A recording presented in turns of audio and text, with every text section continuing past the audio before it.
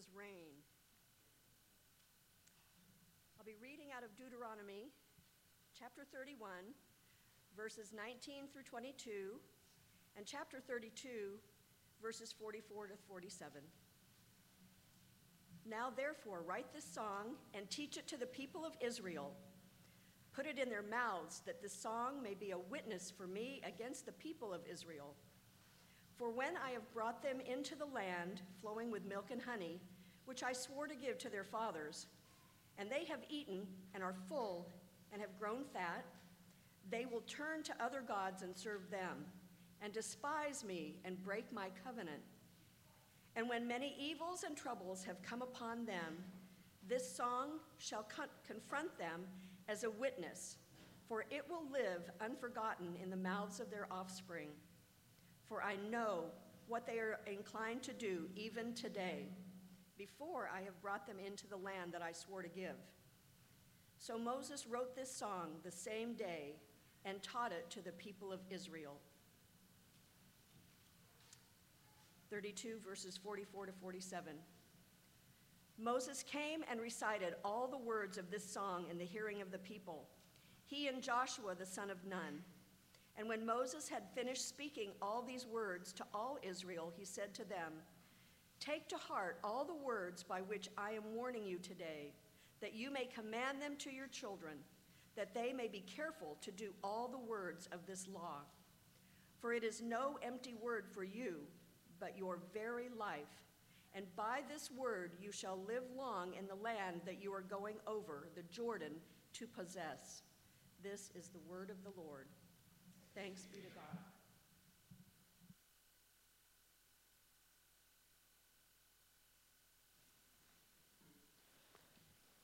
Deuteronomy is early on in your Bible, and we are at the very end of our time working through this book together.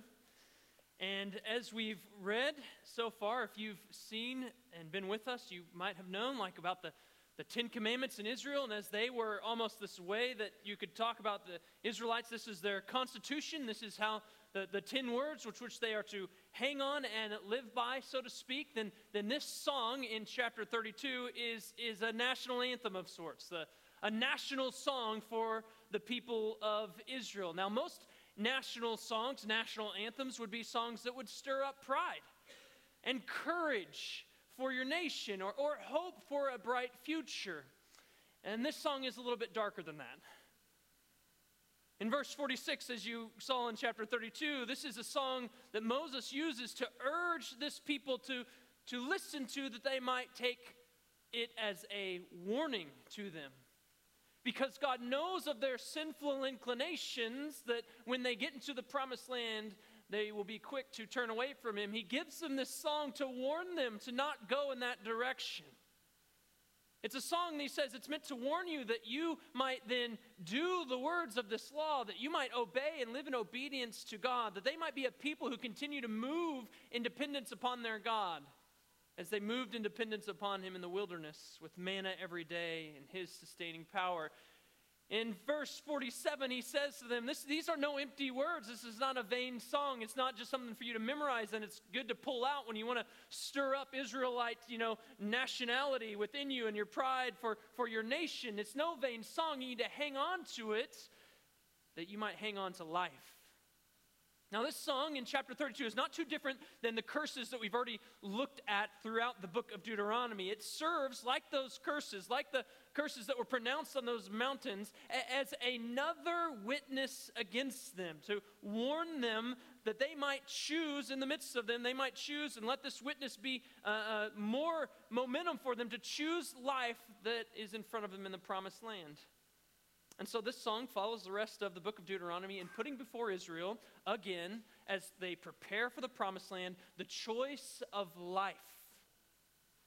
It's meant to help them to be a people who continue to be a people who move in dependence upon God's word, that they might fear God and keep his word. And so Moses is to teach this song to Israel as a witness. And it's easy to pass on and remember, but first Moses says in verse 1 that he spoke this word out. So, it is a song the end, he says he spoke it with Joshua, so maybe they sang it together, a duet.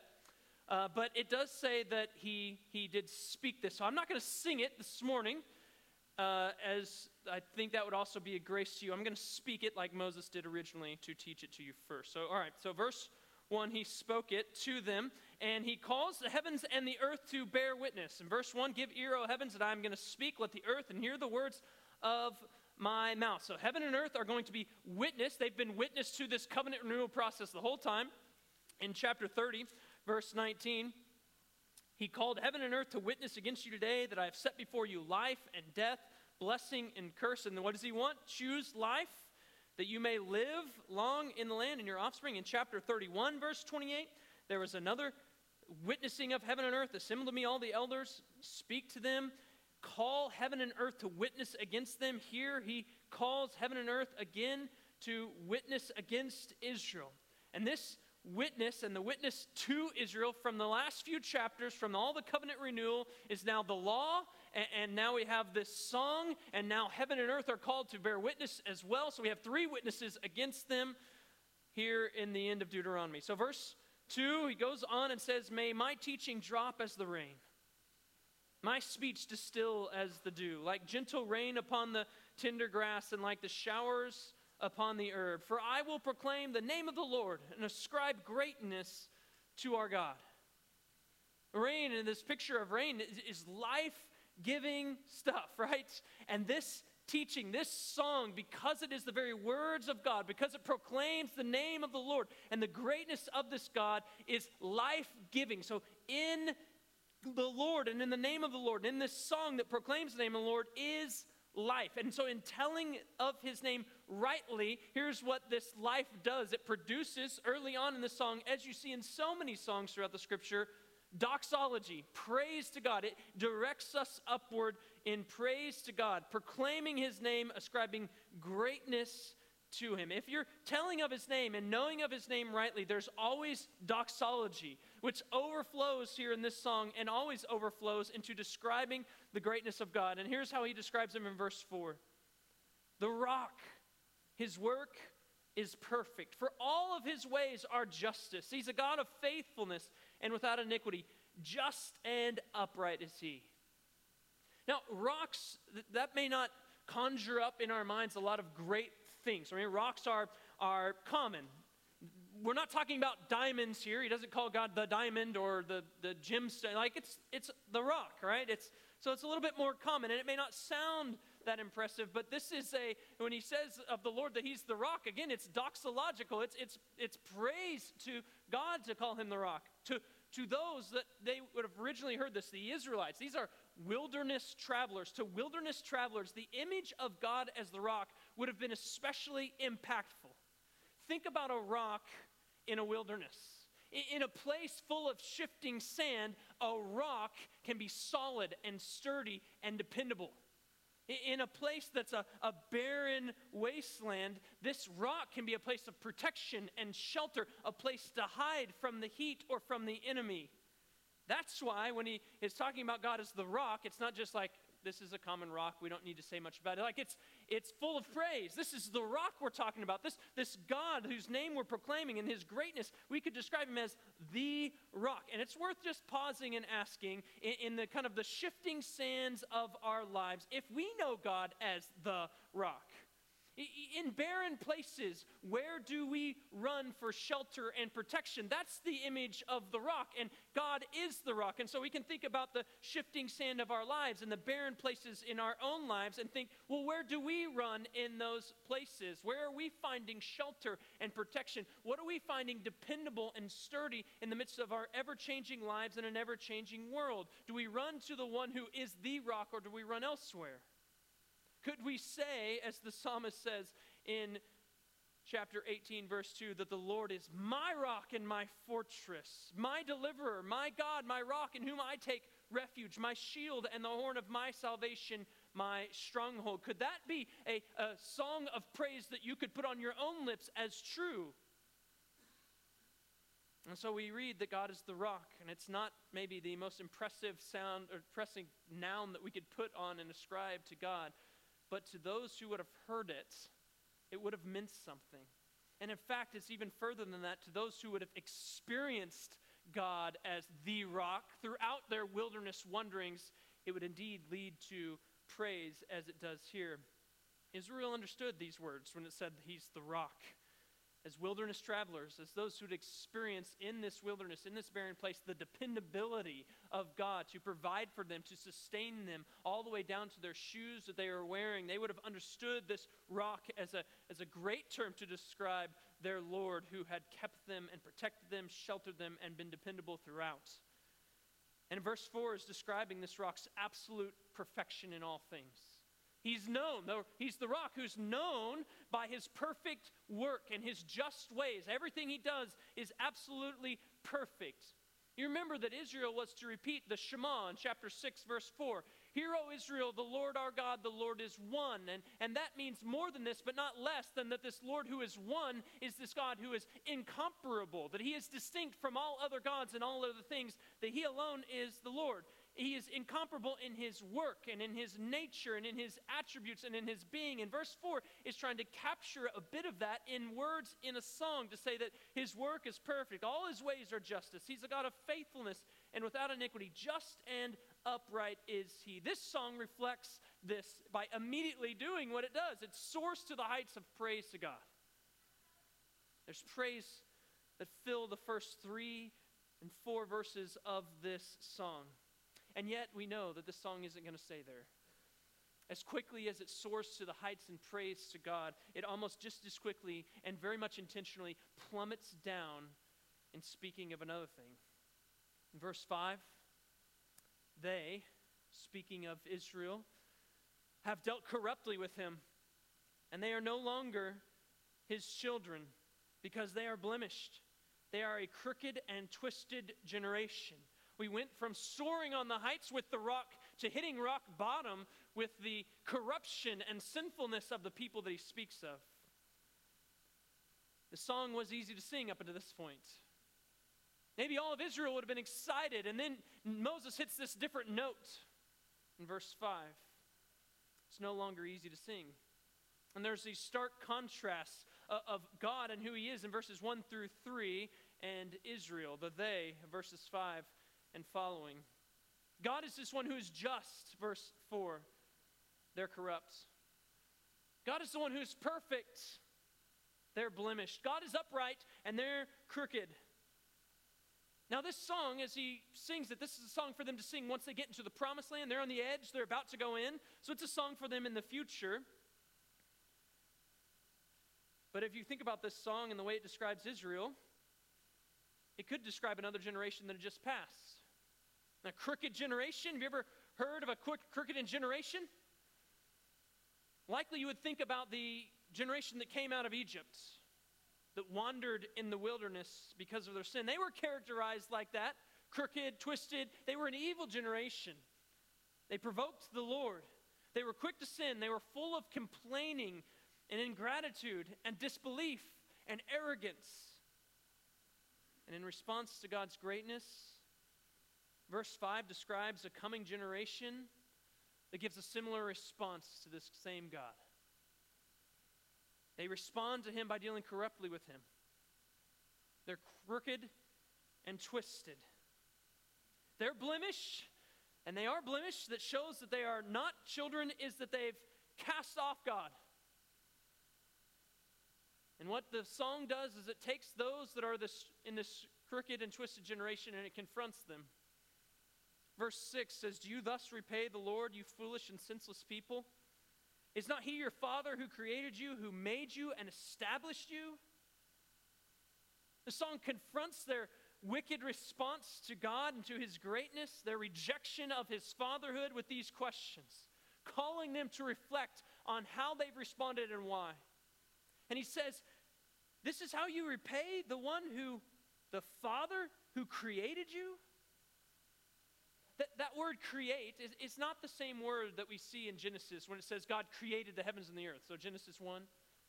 It's a different word, create. That would be true of all people, right? God created all man. So that could be true of all. But this create is one that alludes more specifically to Israel. You see, a similar word is found in Isaiah chapter 43. Same root. He says, but now thus says the Lord, he who created you. Again, that's not the word from Genesis 1 that God created the heavens and the earth. He created you, O Jacob. He who formed you, O Israel. That's the same word that's used here when he talks about create. And so that word create is alluding to a little bit more specifically to Israel. And you remember that Israel wasn't special in and of themselves, right? They weren't special in any way in the sense of power, wisdom, riches, might. They weren't more numerous. They were a distinct nation because of their God. They were distinct because God, in verse 6 terms, created them. Their Father created them. And the right response to one who created them, made them, established them, making them his very own child, which are all acts of pure grace from God, is to receive his fatherhood, to be his distinct people as he's called them to be. And instead, the response we see in verse 6 is that they deal corruptly with him and live in sin. That's why that their response in verse 6 is called foolish and senseless. Because there's no greater folly in all the earth than rejecting God's fatherhood. Indeed, as Israel rejecting his specific fatherhood over them as a people. And so verse 6 questions are trying to pierce through the folly and the senselessness and call them back to something different. The questions call for reflection, and that's where the song goes next, as it calls them to not only reflect on themselves, but look back on the works of God. Verse 7 says, remember the days of old, consider the years of many generations, ask your father and he will show you, your elders and they will tell you. Remember, he says, that implies that God's grace and greatness, that the things that they could see him as, the rock, that they weren't hidden to them. All the works and the things that God has done, those things weren't hidden away. They were, in fact, written down, but they also could turn to those around them and say, tell us about what God has done. Because he hadn't hidden it. And they could give testimony to those things. It was revealed to every generation that God was great, that he is the rock. They could know it. They could ask one another about it. It's been displayed not only to them as a people, but to the nations. You remember that God pulls Israel out of Egypt, and part of that was that he was displaying his greatness to the Egyptians, to the Israelites, and to all the earth.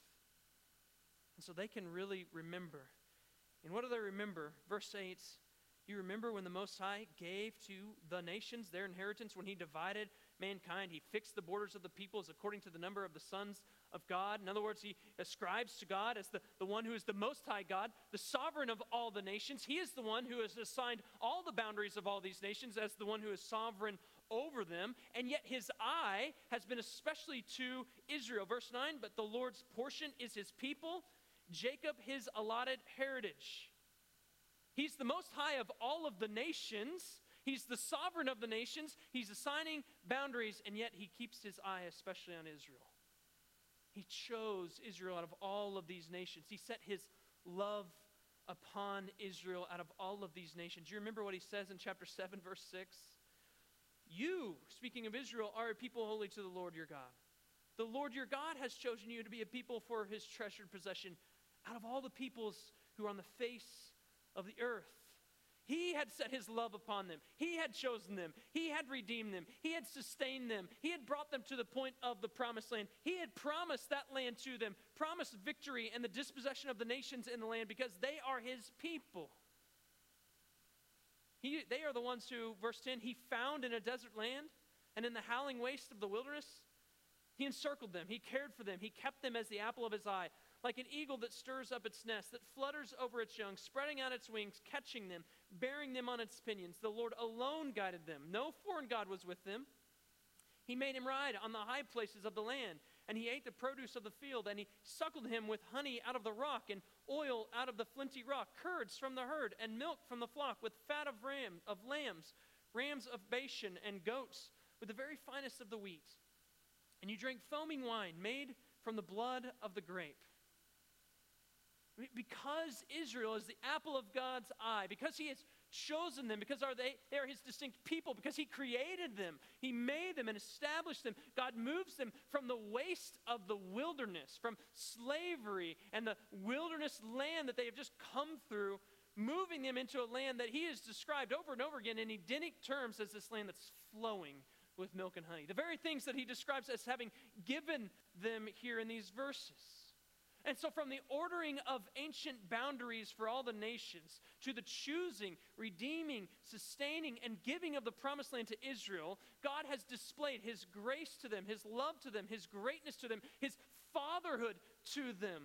They've all been displayed to Israel throughout the generations. They've all been evident. And so what they're to remember, and what should lead them to this grateful receiving of God's ongoing fatherhood, is all that God has done and all that he's shown himself to be. They're to remember those things and receive his fatherhood. Keep him as this one who they want to be over them, the king of their lives. Remembering. That's what he says to them to do in verse 7. Remember these days. And that remembering, it's not just mere mental recall. It's not just like you just bring these memories up. It's keeping in front of their mind so that might move them into acting. Right? That's what the remembering is meant to do. And they had been given regular rhythms to remember the character and work of God. They had been given feasts and offerings and times to read the law and even to sing this song that Moses is putting forth. They had regular rhythms that had been placed in front of them so they might be able to look back and remember the works of the Lord, remember who he is, remember what he's done, remember how he'd fathered us and sustained us and kept us and provided for us so that we might continue to receive his word and to live under it, to do what he tells us to do, and to fear him rightly. And yet we know that Israel has a bit of a checkered past with remembering, don't they? I think of Numbers 11 right away. In Numbers 11, they remember, but they remember something wrongly, I think. In verse 5, Numbers 11, verse 5, we remember the fish we ate in Egypt, right? They're out in the wilderness. God is providing for them literally bread from heaven. That doesn't happen every day. He gives them water from rocks, like he's provided everything they need. Their shoes, as they're wearing them, as they're complaining against him, aren't wearing out, even though they probably should. And here's what they're saying. Hey, we remember the fish we ate in Egypt that cost nothing, the cucumbers, the melons, the leeks, the onions, and the garlic. They're remembering. There's not an incapability of the Israelites to remember. They can remember things, although they are remembering with a skewed version of what happened. And what's going on in Numbers 11 is they're not just rejecting the kind of the manna diet that God has given to them in the wilderness and saying, like, I'm tired. They're not just rejecting that. They're rejecting God's care for them, his provision for them. All of that in the wilderness. They're remembering things, but their remembrance is skewed. And so it leads to sinful complaining and sinful actions and sinful arrogance and sinful disbelief before the Lord and before one another. And this song sings to a new generation in the promised land to remember rightly, to remember how God loved, to remember how God redeemed, to remember how he sustained, to remember how he richly provided for them, how even in the land, the things that they're enjoying have all been given by God. And so like generations prior, their actions, their response to all that God has done, to all that he is going to show whether they're remembering rightly or not. And though Israel was especially loved, though Israel had especially received God's kindness and care and the gift of this land that's flowing with milk and honey, their response is off. Verse 15, but Jeshurun grew fat, and they kicked. You grew fat, stout, and sleek, and then he forsook God who made him and scoffed at the rock of his salvation. They stirred him to jealousy with strange gods. With abominations, they provoked him to anger. They sacrificed to demons that were no gods, to gods they had never known, to new gods that had come recently, whom your fathers had never dreaded. You were unmindful of the rock that bore you, and you forgot the God who gave you birth. Now, I read on the internet, and because it was on the internet, it's surely true, that 52% of car accidents, happen within a 5-mile radius of your home. And then if you expand that radius to 10 miles, then that accounts for 69% of all accidents. Now, part of that can be described as like, well, that's probably where people do most of their driving, within a 10-mile radius of their home. That's probably true. But it's also true because that 10-mile radius and even 5-mile radius is the radius of driving and streets and turns, all that are the most familiar. And familiarity with those situations, with the driving condition, all that kind of familiarity can easily lead to being distracted. Like, oh, I'm almost there. Now's the time I can answer that message, or now's the time I can turn my attention elsewhere because I know this so well. It can easily lead to distraction. It can easily give you some sense of self-confidence that I've got this because, oh, now we're almost home. It can easily lead to presumption. And all those things are major contributors, major factors in that 69% of accidents or 52% of accidents. And that's what's going on with Israel. That they are in this familiar place in the promised land. This is what the song is singing of. They have become self-confident, as if they had provided for themselves in the land. Like, look at all this stuff that we're enjoying, this wine and these curds and the honey, all this stuff, and they are forgetting where it had come from. They're being presumptuous. It's as if they have a sense of amnesia. It's like, how did we get here? I don't know, but here it is, and we've done so well. Haven't we? No, God sustained you that whole time. He kept you alive in the wilderness. He actually gave you water and food so that you might survive until this point. And all these things that you're enjoying in the land, where did those come from? You didn't plant those things. You didn't build those houses. God gave you that as you dispossessed the nations that were already there. They're becoming presumptuous. They forgot where all this has come from. Instead of receiving the gifts rightly and then tracing those gifts up and thanking the giver that had provided for them richly, they continue to move in self-reliance. Instead of moving in dependence and trust in God and looking for his provision and thanking him for provision, they get fat. Instead of receiving his fatherhood of the one who had made them and established them, he says that they turn to non-gods. Instead of remembering the one who bore them in the wilderness, who had saved them from Egypt, they were unmindful and they forgot. They're a picture of presumption and entitlement. And you got to ask, have the people of God really changed? Too often, I think we can be like presumption in Pilgrim's Progress. If you've read that, Pilgrim goes through the cross scene and he comes out the other side and he finds presumption is one of the men that he finds sleeping. And he wakes him up and he rouses him and he says, like, I've heard that Satan is prowling, seeking someone to devour. Like, don't sleep. Wake up. And he just goes back to sleep. And too often, I think that we can mirror that. We can presume on the grace of God. When we fail to take God seriously, we're presuming upon his kindness. When we fail to take the warnings from God seriously, we're presuming upon his mercy. When we fail to take the warnings and wisdom that God has given to us, these are the ways to walk in. We're presuming on his grace. We can hear Jesus say, here's how you need to pray. Asking each day, give us today our daily bread. And yet so often we can quickly move through that because the bread's just in front of us all the time. Instead of keeping ourselves dependent upon this God who in him we live and move and have our being, it's so easy to move from that to presuming it. We can presume on God's grace when we think that sin is no big deal. Or that we can figure out a way to justify it. Like maybe the means are bad, but at least the end is good, and so it'll be okay. Or we can justify our sin by saying, yeah, I might be sinning here, but I'm going to be forgiven. Those are all presumptuous. They're presuming upon the grace of God. Oh, I think we rightly sing Amazing Grace.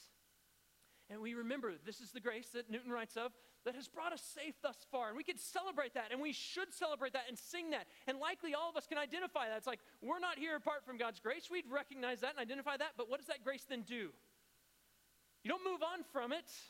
It's grace that's going to, not only has brought us safe thus far, but it's grace that's also going to lead us home. If we rightly know the grace that has brought us safe thus far, then we also know that that's the grace that we're going to need to lead us home. And so we don't get presumptuous.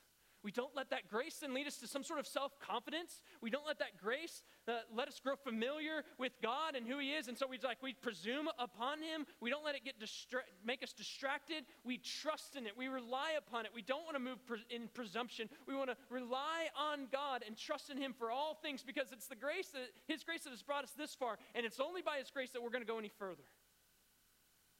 But are we those kind of people? Or are we going back to sleep? In Pilgrim's Progress, the kind of the second volume, Christiana comes by. And these that were sleeping were all dead. They had failed to heed the warning.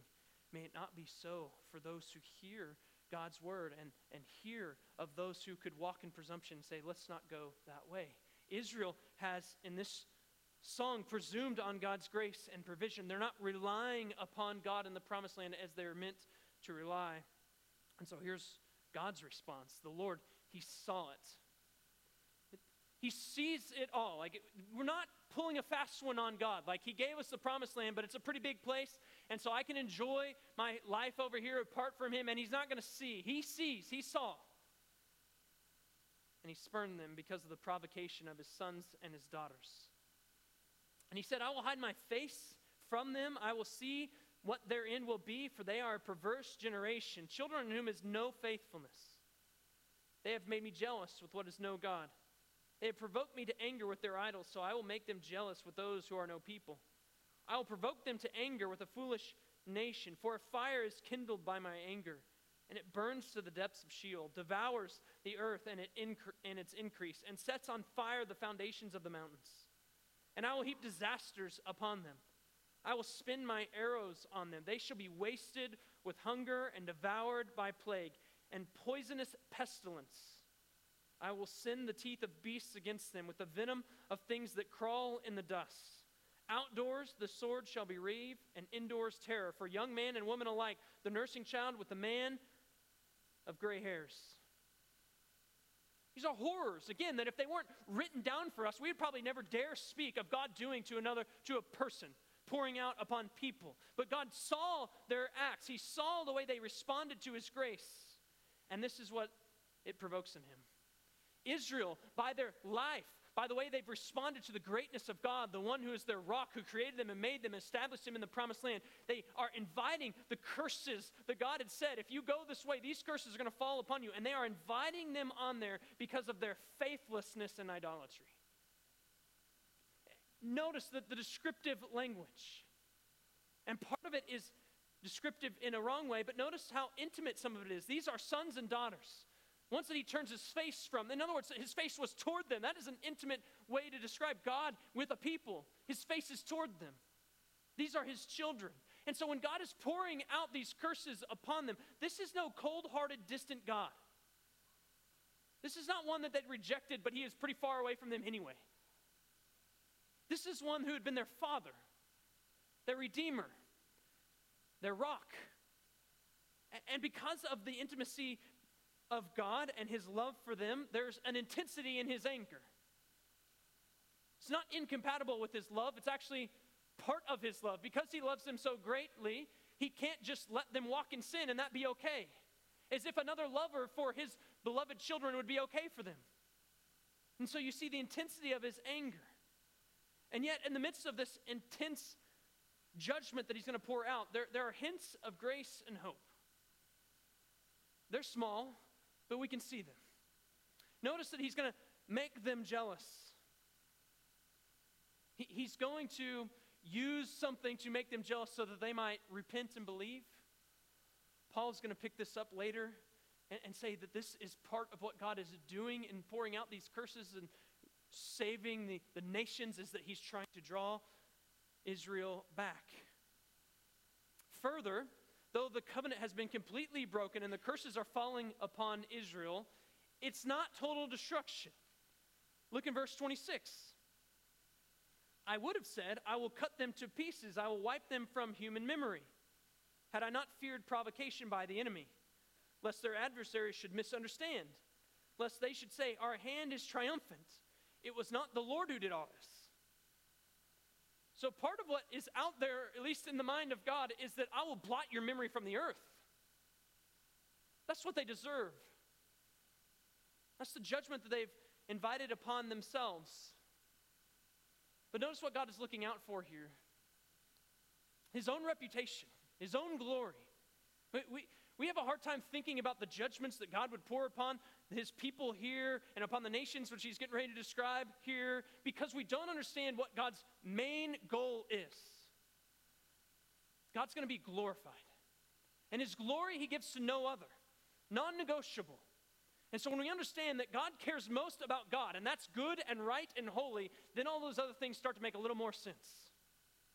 He says in Psalm 23 that the prayer is, lead me in paths of righteousness. Why? For my name's sake, for your name's sake, God. He blots out our transgressions and sins. Why? For his name's sake, for his glory, for his reputation, for his fame. And that's good and right because God is holy. But here, he's looking out for his own reputation, and he won't blot them out because he's looking out for it. Do you remember when he threatened before Moses to wipe out the Israelites, and Moses, he comes and he intercedes for them? He does this a couple different times. In Exodus chapter 32, this happens. The golden calf situation is going on, and he says, why don't you go ahead and go down, Moses? I'm going to wipe them out because they've already so quickly turned away from me. What kind of people is this? I'll start over with you. And Moses, he intercedes for the people, and it shows, I think, that Moses had a lot of wisdom in his intercession, because here's what he says. Why should the Egyptians say, with evil intent did he bring them out to kill them in the mountains and to consume them from the face of the earth? Turn from your burning anger and relent from this disaster against your people. What does he say might happen? Like, what are the Egyptians going to say? And not just about this people. What are the Egyptians going to say about you? God, your reputation is on the line here. That's how he intercedes. He does it again in Numbers chapter 14. He intercedes again as the people rebel again. Moses said to the Lord, then the Egyptians will hear of it. It worked that last time. Let's talk about it again. For you brought up this people in your might from among them. And they will tell the inhabitants of this land that they have heard that you, O Lord, are in the midst of this people. For you, O Lord, are seen face to face, and your cloud stands over them, and you go before them in a pillar of clouds by day and in a pillar of fire by night. Now, if you kill this people as one man, then the nations who have heard your fame will say, it is because the Lord was not able to bring this people into the land that he swore to give them, that he has killed them in the wilderness. They're going to say you weren't able, God. Don't let them say that. That's how he prays. It's not the point of the text today, but that's a good way to pray. God, your reputation is on the line in my life. Purify me. God, your reputation is on the line. Your glory is at stake in our church. Magnify your name through us. We know that we're sent out to make disciples of all nations. Your glory is had when people are saved. So magnify your name in sending us out and making disciples of those nations. Pray that kind of way. Pray about the glory of God and his reputation. He loves to protect it and keep it. He's very passionate about his own glory because he's holy and infinite and good. But Moses' intercession is very wise, and it's effective intercession. He knows, and the psalmist picked this up too in Psalm 115, verse 2. Why should the nations say, where is their God? It's a good question. God doesn't want the nations to say, where is their God? He wants them to know. And so God knows how quick the arrogance of the nations is stoked, of his own people, but also of the nations. And so when he pours these curses out, he doesn't want the nations to say, the Lord didn't do all these things. So he said, I would cut them to pieces. I would wipe them off the face of the earth had I not feared the provocation by the enemy, lest their enemies should misunderstand and say, our hand is triumphant. As if we have done this, and it wasn't the Lord using those enemies and those nations as a tool for his judgment. He won't stand that. That seems an intolerable thought. The enemy taunts, and the enemy's taunts are going to stay the hand of God from blotting out Israel from underneath the face of the earth. So the curses spoken of should make clear to Israel and to the nations that this is the Lord, and that none should miss what verse 28 through 30 says, that the Lord has done this. And he says in 28, they are a nation void of counsel, and there is no understanding in them. If they were wise, they would understand this. They would discern their latter end. For how could one have chased 1,000 and 2 put 10,000 to flight unless their rock had sold them, and the Lord had given them up. 28 through 30 have all kinds of pronouns in them, and it's a little bit hard to trace, I think, which pronoun belongs to which antecedent, right? So who are we talking about in verse 28? Are we talking about they, as in the enemy that he talked about in verse 27, or does he kind of switch and say of Israel that they are a nation void of counsel? Is he saying that Israel, they're lacking they have lack of awareness of who they are and their lack of wisdom, and they're not understanding even the things that are happening rightly, or is he speaking of the enemy? Or perhaps through this 28 through 30, does he switch? I don't know that I'm sure. I think it could go either way. But what is not perceived by whoever this is, whether it's the enemy or Israel, is that this is the Lord's doing. It's the Lord, verse 27, who did all this. That's what's not perceived. And so what should be obvious, whether this is speaking of the enemy, the nations out there, or of Israel, what should be obvious is verse 31. Their rock is not our rock, and our enemies are by themselves. It's possible that, again, that this is speaking of the enemy all the way through, and it's say, well, their rock, Israel's rock, is not our rock. And so we recognize that must be the Lord's doing. And it's possible that Israel is this nation that is void of counsel, that has no understanding in them, that don't discern their latter end. Like, how could we have chased 10,000? The Lord is our rock. That's how. But that is what is to be perceived, is verse 31. Their rock is not our rock, and our enemies are by themselves. There's different rocks, and they come from different roots. Verse 32. Their vine comes from the vine of Sodom and from the fields of Gomorrah. Their grapes are grapes of poison. Their clusters are bitter. Their wine is the poison of serpents and the cruel venom of asps. Is not this laid up in store with me, sealed up in my treasuries? Vengeance is mine, and recompense for the time when their foot shall slip. For the day of their calamity is at hand, and their doom comes swiftly. Though God speaks of these curses and will use the nations to judge Israel like Sodom and Gomorrah before those nations too will be judged. That's the root. The root of Sodom and Gomorrah is the root of the nations that God is going to pour judgment down upon. So again, is this a fun song to sing yet? And I think that's part of the point. It's a hard song to sing, hard words to read. But it's in verse 36 that I think there's a bit of an unexpected turn. Because we're in the midst of speaking of pending doom, of curses being cast down upon Israel, judgment on the nations. And verse 36 says, for the Lord will vindicate or judge his people and have compassion on his servants when he sees that their power is gone and there is none remaining, bond or free. Israel's brought to a low spot. They're at the point where they have no power, no leaders.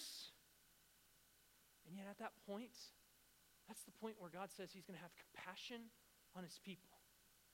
It's as if it's at the end of themselves, with no power, no leaders, that's where God is found. But he questions them. Verse 37, then he will say, where are their gods? The rock in which they took refuge, who ate the fat of their sacrifices and drank the wine of their drink offering. He's calling out their idolatry. Where are those gods now? How can they help you now when you have no leaders and you have no power? Where are they now? He's calling forth from them their folly and saying, do you see it now? Do you see how senseless you've been now? How different the Lord than all those gods that you've been relying upon. They can't help you. Now you're without power. Now you have no leaders. You've been brought down to nothing. Where are they now? But the Lord alone is different. Verse 39, he says, see now that I, even I am he, and there is no God beside me. I kill and I make alive. I wound and I heal, and there is none that can deliver out of my hand. How different the Lord than the ones he had just talked to them about. Let those gods rise up and help you. Let them be your protection. But the Lord, he's different. He's the sovereign one over all things. He is the one who kills and makes alive, who wounds and heals. There is no God beside him, and he will put all things right. That's what he goes on to say.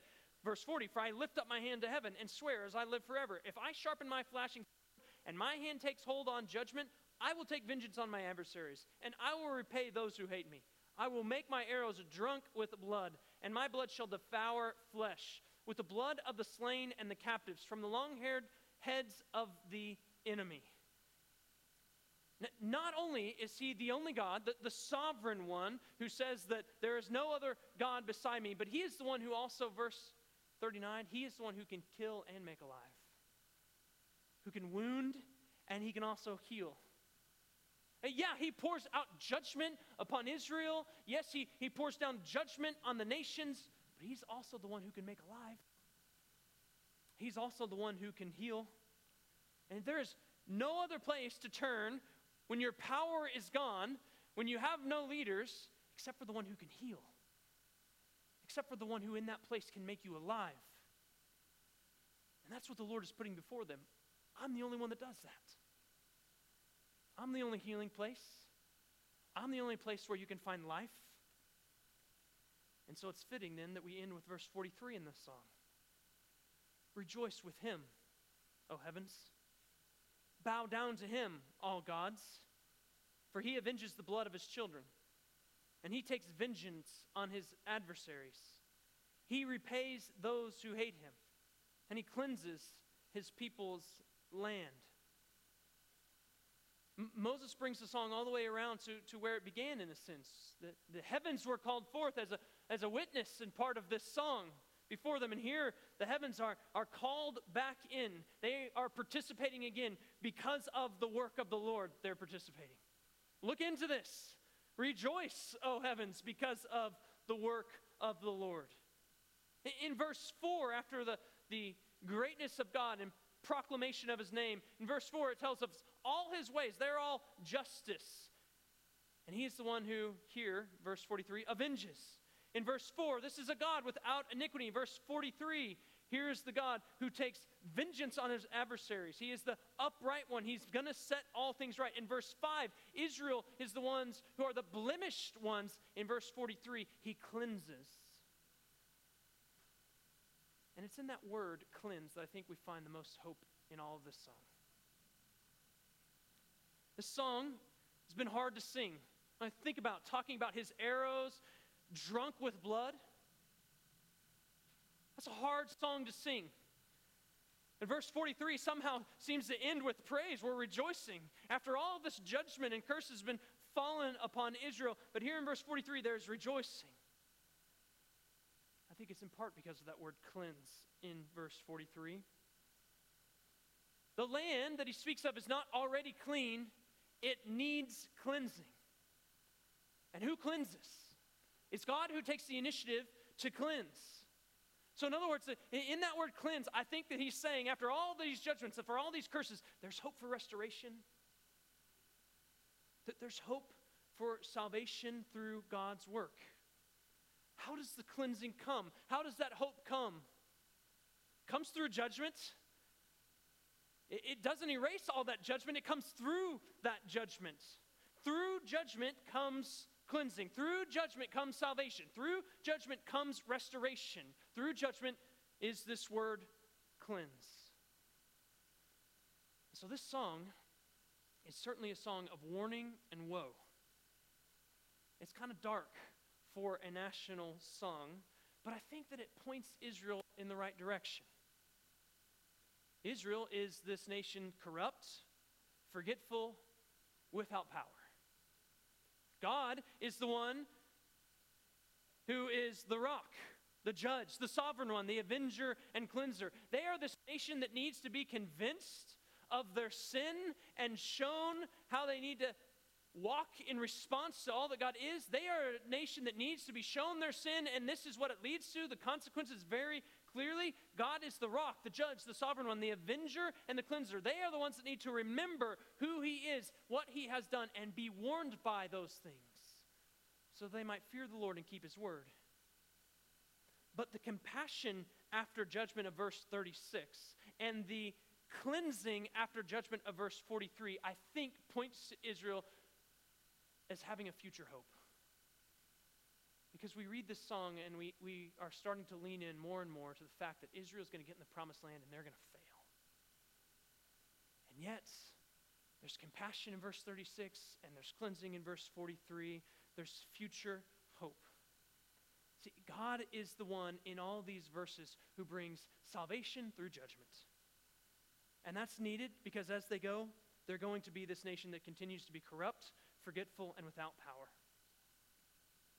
And how is God going to bring this compassion?